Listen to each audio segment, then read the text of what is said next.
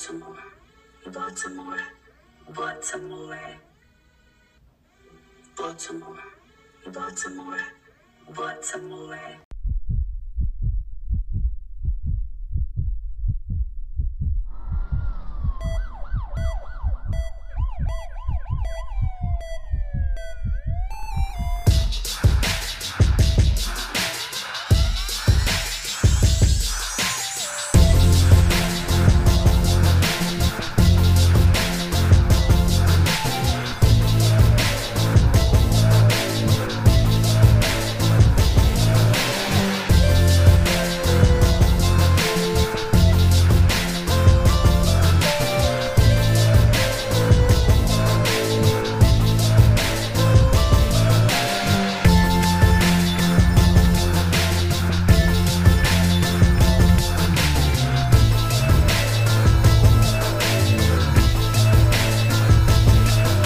Baltimore.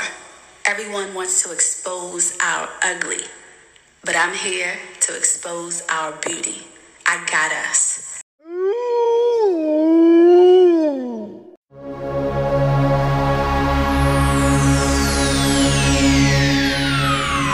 Ladies and gentlemen, may I have your attention, please?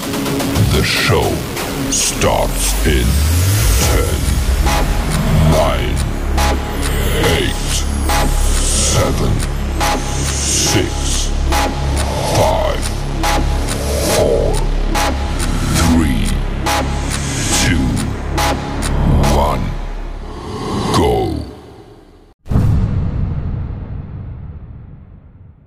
Welcome to Unpacking the Box Podcast, Season 5, Baltimore Love.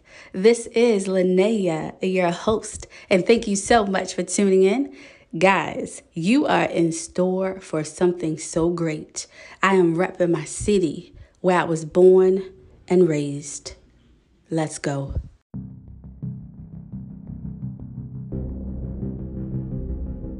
Tonight, I'm here with a Baltimore City School educator, Akeem Jones. Hello, welcome. Hello, how are you doing? I'm good. How are you? I'm blessed. Good. So before we get started, for the people who may not know, where are you from? I am from Baltimore in Hartford County. I lived in both all my life. So I moved multiple places. I would sit there and say from the ages of 1 through 11, I moved to 7 different places between Baltimore and Hartford County. But I currently live in Hartford County. But I've worked in Baltimore for going on 20 years now. Okay. And were you born in Baltimore? I was born in Hartford County. I was born in Baltimore. My whole family lives in Baltimore. They were born and raised in Baltimore. My parents moved out to Hartford County when I was a kid. We were one of the first Black families to integrate a community back in the 70s. And then I ended up leaving Hartford County for some interesting reasons and ended up moving into Baltimore. So it was a major culture shock. I ended up moving to the east side of Baltimore for Guilford Avenue. Which was a major culture, which was a major culture shock. Then I moved to the west side on Bidlow. Then I lived in Winchester Apartments for a while. Then we lived in Woodlawn. Then I moved back to Hartford County. Wow. So the time that you were in Baltimore, like what was your experience like? I loved Baltimore. I mean, Baltimore was great. I grew up in the 80s. So I grew up just as the crack era was going on. I went to Baltimore City Public Schools from 2nd grade to the 6th grade, to part of the 6th grade. I think I was in Calverton maybe for 10 days before my father was like, nah, this ain't working. We're going out to Woodlawn. And I ended up going to Woodlawn for a year and a half. I ended up living, we were in Woodlawn. They were just transferring me back and forth for about 10 days. And I moved into county. And it was different. Baltimore was nice. It was interesting. It's hard because when I talk to my students, I try to explain to them that the way I remember Baltimore is nothing like Baltimore is today. It isn't. It is, you had communities, you had tight-knit communities. Was it violence? Yes, it was violence. Was it an interesting experience? Yes, it was a very interesting experience. Was I around that type? Yes, but you also had communities. I lived in Winchester Apartments, one of the roughest communities in the city, and you still had family. There was still a core family values, and this was during the drug trade. Mm-hmm. Drugs wasn't introduced to us. You know, none of my friends sold drugs. You know, if you had to know somebody to even be acquainted with it. We played baseball for James Mosier, you know, and we did dumb things, but for the most part, and most of my friends were enjoying school. So that was also interesting. And even when I was in Calverton, even my friends that when I found out was selling drugs, they never brought it into the school. Mm-hmm. So it was just a completely different, it was a different mindset. Now, did you have neighborhoods? Could I go to a certain part of Baltimore where I shouldn't? No, my grandmother lived on the east side. So when I would visit my grandmother, I was the west side kid. So yes, you were going to get in maybe 1 or 2 fights. And after that, it was all said and done. But outside of that, it was I enjoyed it. It was one of the best experiences I've had in my life. Mm-hmm. Now, what school do you teach at and what grade? I teach at ACE, the Academy for College and Career Exploration. I've taught every grade from 6 through 12. Right now, I'm currently teaching 9th grade U.S. history. Okay, awesome. And I've been at ACE for 13 years. And before that, I started to teach. I started to teach at Lombard Middle School before I went to ACE. Okay. So, like, what inspired you to become a teacher? Oh, that's interesting. I wanted to be a politician at first. That was, and maybe that's still I don't know. I wanted to be a teacher because I was a kid that struggled with school. History was what I was great at, but I struggled in math. I have a documented learning disability. And I came from an interesting background, both of my mother and my father at the time, where my father was addicted to heroin and my mom wasn't on drugs, but at one point in time, she just got out of jail. But they always put education first in our household. Mm-hmm. And then my mom died when I was 13 years old.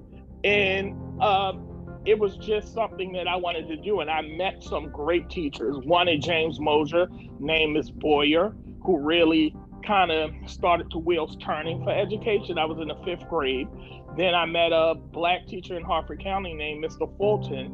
And then I had a couple of good white teachers in Harford County, which was Miss Rankers and a baseball coach of mine, and another Black teacher, Miss Parsons, that all kind of inspired me to want to be a teacher, and a course teacher, Mr. Winfield. They all kind of inspired me to want to be a teacher. And then when I would go to college, I went to Frostburg State University. I would go home and substitute for spring break and the winter break. And when I went home and I started to sub, I got that bug and I just loved it.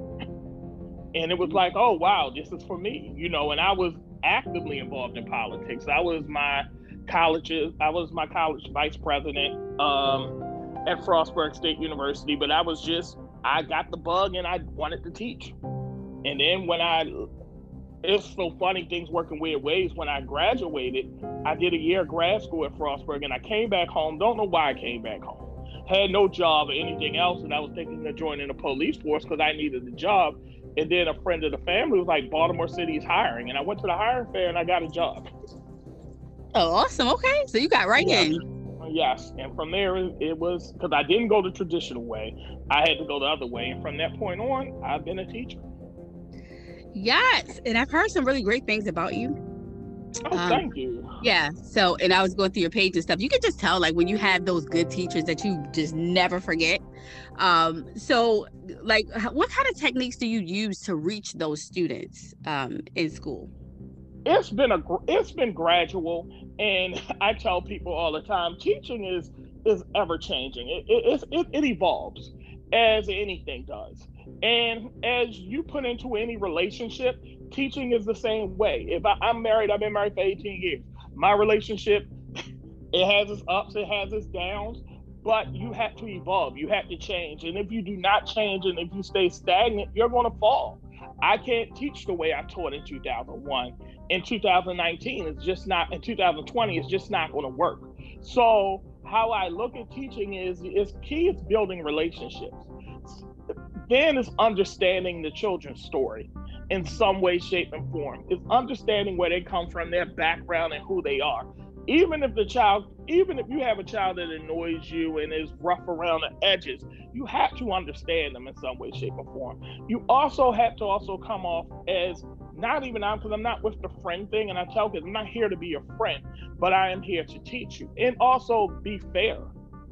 And what I mean fair is make sure you set rules and expectations, but don't be so ridiculous and rigid to your rules and expectations that you don't understand that it once you was a kid or you have a child. So those things that you got to keep in mind, and also be creative and be open for discussions, and sometimes be okay with the child taking you in a different direction, as far as it's not somewhere that's completely to the left field. Because sometimes kids want to discuss, right now we're in COVID, some of my kids, they just want to talk. They just want to see somebody. They're tired of being in the house, and they want to have a relationship, and that's the key. And if they find you that you are a genuine person and that you really care about them, children will do anything for you, even the rough children. And I tell people that a child, you can sit there and say, unfortunately, I've had kids that have done horrible things, but then I sit there and they were like, how was your experience with him? I didn't have a bad experience. Why? Because I treated him like a person. I didn't look at him at his rap sheet. I didn't look at him for what his suspension was. I didn't look at him or her that they may have cussed out the teacher down the hallway, because those things happen. I looked at them for an individual, and I started my relationship off with them at that point.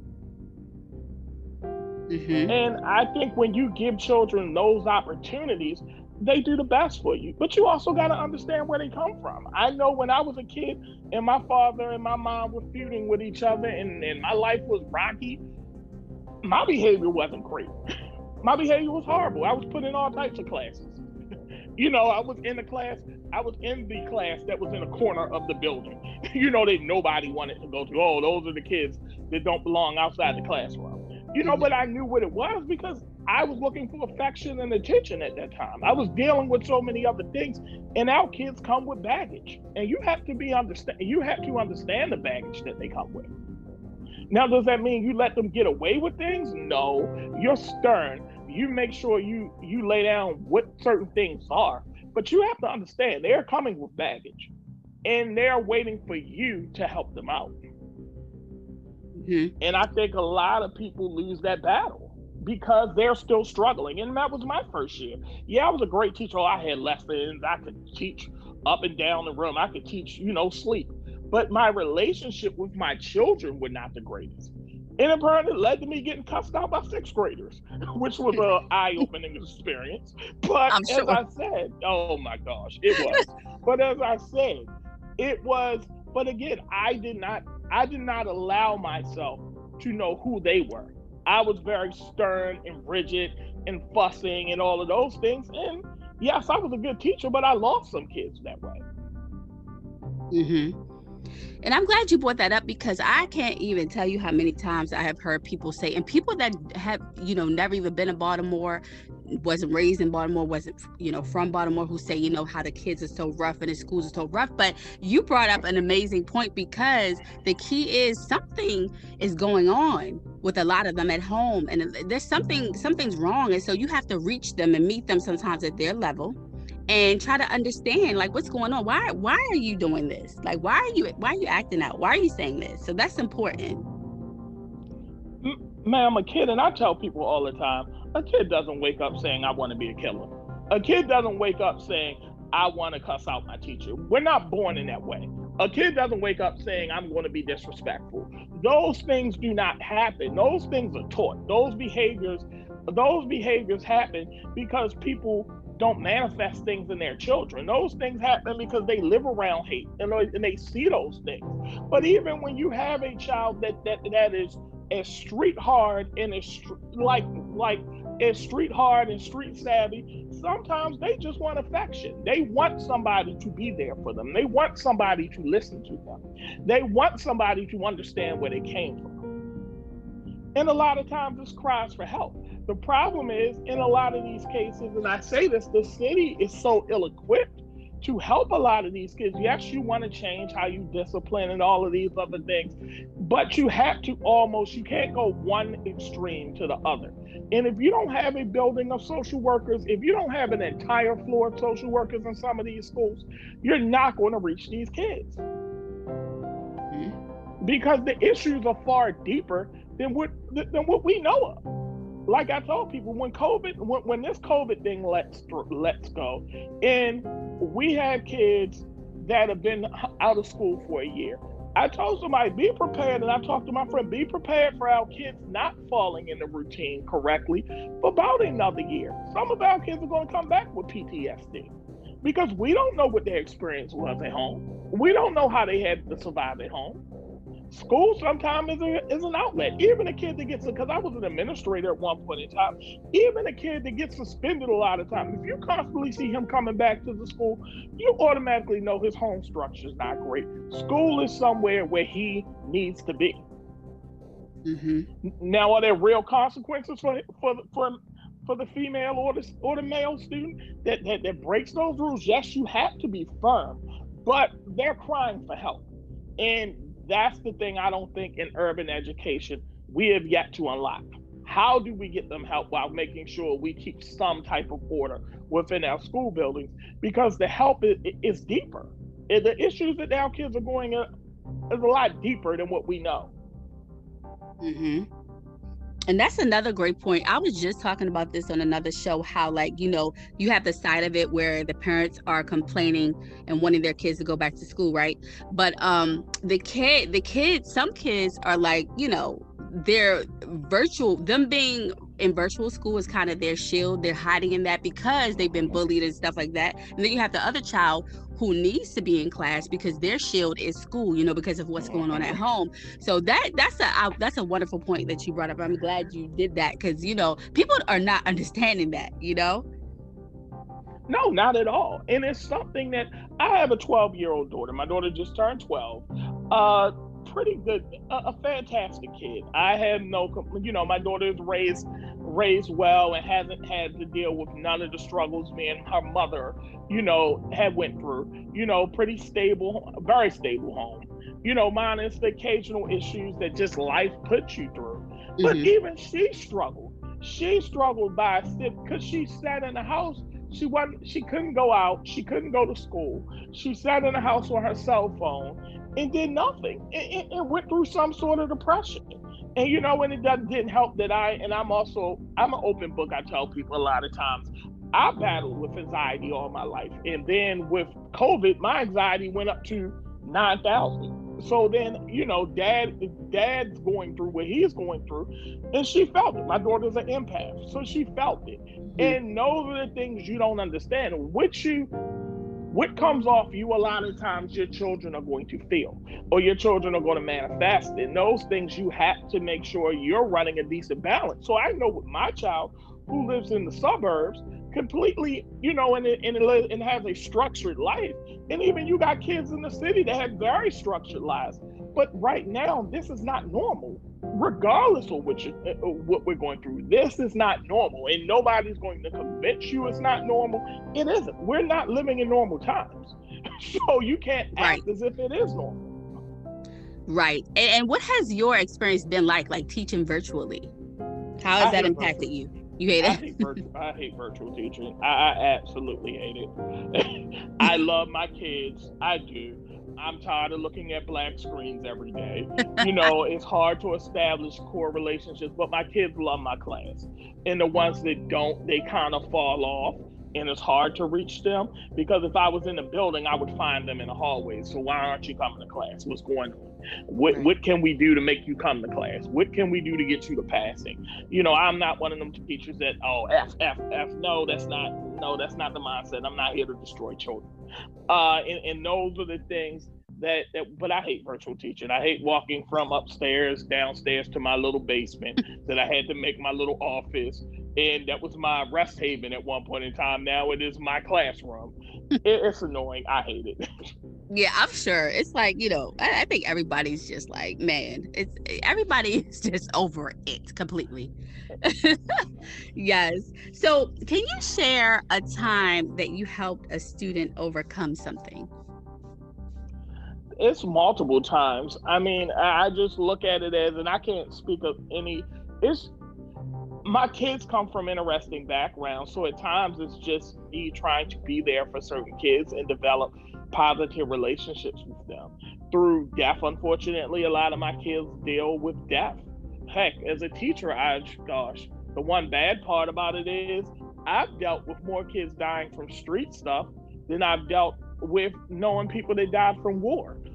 So when you come home and you have kids that are struggling and going through those types of things, it's just making sure that they have somebody to talk to. And, they have an ear to talk to. They have an ear to vent to. They have somebody that they can cry to. And those are the things that as a teacher, I've done multiple times, and I'm somebody that I look that they can relate because I've been through some of those struggles.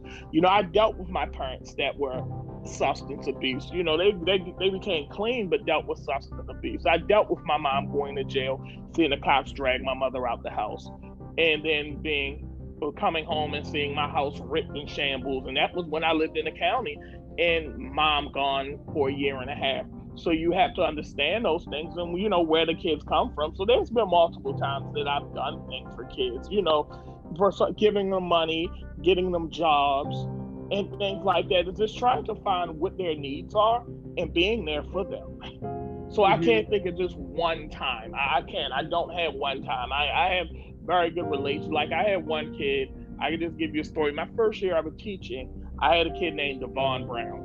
Devon was in this story called Boys of Baraka. He's very active on the political scene. He ran for city council a couple of years back. Great kid. But when I had Devon, my first year teaching, Devon gave everybody problems. I'm not going to cuss on here because it's a family friend, but Devon gave everybody issues. I may have saw Devon at Lombard 6 times in a day. He got kicked out of every class. But for some strange reason, he found a relationship with me. Did he do great in my class? Not really, but we always had this bond, and we had this bond from maybe the second week of school. But I ultimately realized you're not going to break the bond by making him say, okay, you're going to follow rules. This is what you're going to do and all that. Devon's not that. He wasn't that type of kid at that point in time. And lo and behold, we had this friendship we developed. He ends up going to Africa for a year to study at this school called Boys of Baraka. They end up shutting down and coming back home. And then I end up teaching Devon his senior year. At this time, Devon is a family friend. He's been at my wedding. He knows my wife. He stayed over my house. Those are the relationships we had. And I taught him his senior year. And the irony was, he jokes that we were so close. I failed him because he didn't turn in a research paper. He was so hurt I failed him the first quarter. And he was like, I can't believe you failed me, Jones. Our friendship, you're about to go to college. Our friendship and my mentorship has nothing to do with you being able to meet deadlines. In college, there are going to be deadlines in life. In work, there's going to be deadlines in life. You're going to have to make. And he turned in and got an A the following quarter. And, and I'm like, as much you have my phone number, you could have called me and we could have worked this out together. But I understand because I know you're being stubborn. But I looked at that as kind of being a lesson, that he learned. One of the small lessons that he learned, because he's learned many. Devon is an amazing adult now and was an amazing kid then. But that was something that I taught him. It was a rough lesson, but it was something that he learned about the importance of meeting deadlines and expectations. Yes, I love that. That's what I'm actually in the process of. We are over here trying to teach our son. Our son is turning 18 next week, and we have already started the journey with the colleges. And we're like, listen, because these kids just don't understand. This is a crunch time. You can't just be showing up late and turning stuff in late. No, not at all. Not at all. And that's the hard thing where we're going at, because it's that way even now, even the way, because I'm not at a school like City, Poly, Western, or Dunbar. that you can kind of do those types of things. ACE is not that way. We're very big on building relationships. Our kids come from many different backgrounds. And the standards that I have, I gotta set in a certain way, but I can't be as rigid as I would be at a City Poly or Western or somewhere like that, because we don't have those types of kids. We have amazing children, and we have kids that are going to do amazing things and have went on to do amazing things. But we have a different level of child, so we got to meet them at certain levels. But one thing is expectations. It is now COVID. I kind of loosened up, but outside of COVID, no, this is a deadline, and if you don't meet the deadline, there has to be a consequence for that.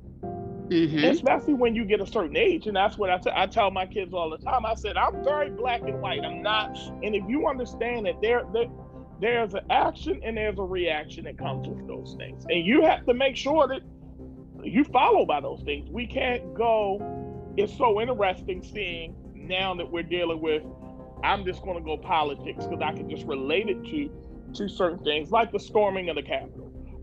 There's so many excuses to the storming of the Capitol, but you didn't have the same excuse for when Black people were crying, for when Black people and people were crying out for that same help. But now those consequences are coming. You want to cry, you want to say the government censored me, and those things. No, you broke the rule. Mm-hmm. And you broke the rule that everybody else had to follow, but now those rules don't fit your narrative. You're upset about it. But the problem is you broke the rule. Mm-hmm. Yeah.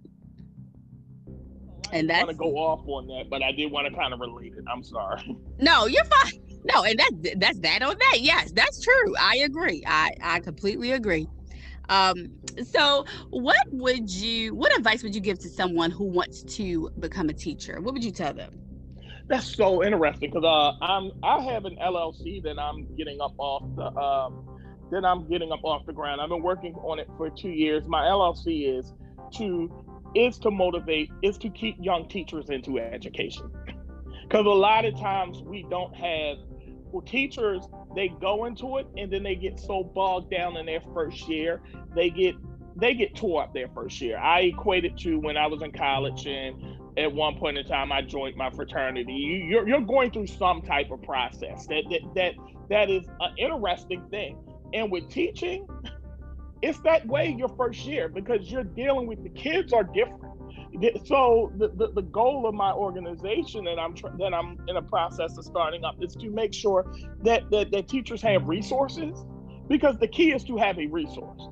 If I didn't have my core group of people and individuals in my first year teaching, me and my wife, we met at teaching. If I didn't have her in a strong group of teachers that I'm still friends with now, I don't know if in my family, I don't know if I would have had a job. So I'm trying to put that into play and to build that type of atmosphere for teachers, that when you just say, I'm tired, a child just told me off, especially in urban education, a parent just told me off, I got hung up, I have a lesson plan that's due, I got grades that's due, and I got schoolwork to do, I'm burnt out, I want to quit. And you have to understand that this too shall pass. Mm-hmm. It will pass.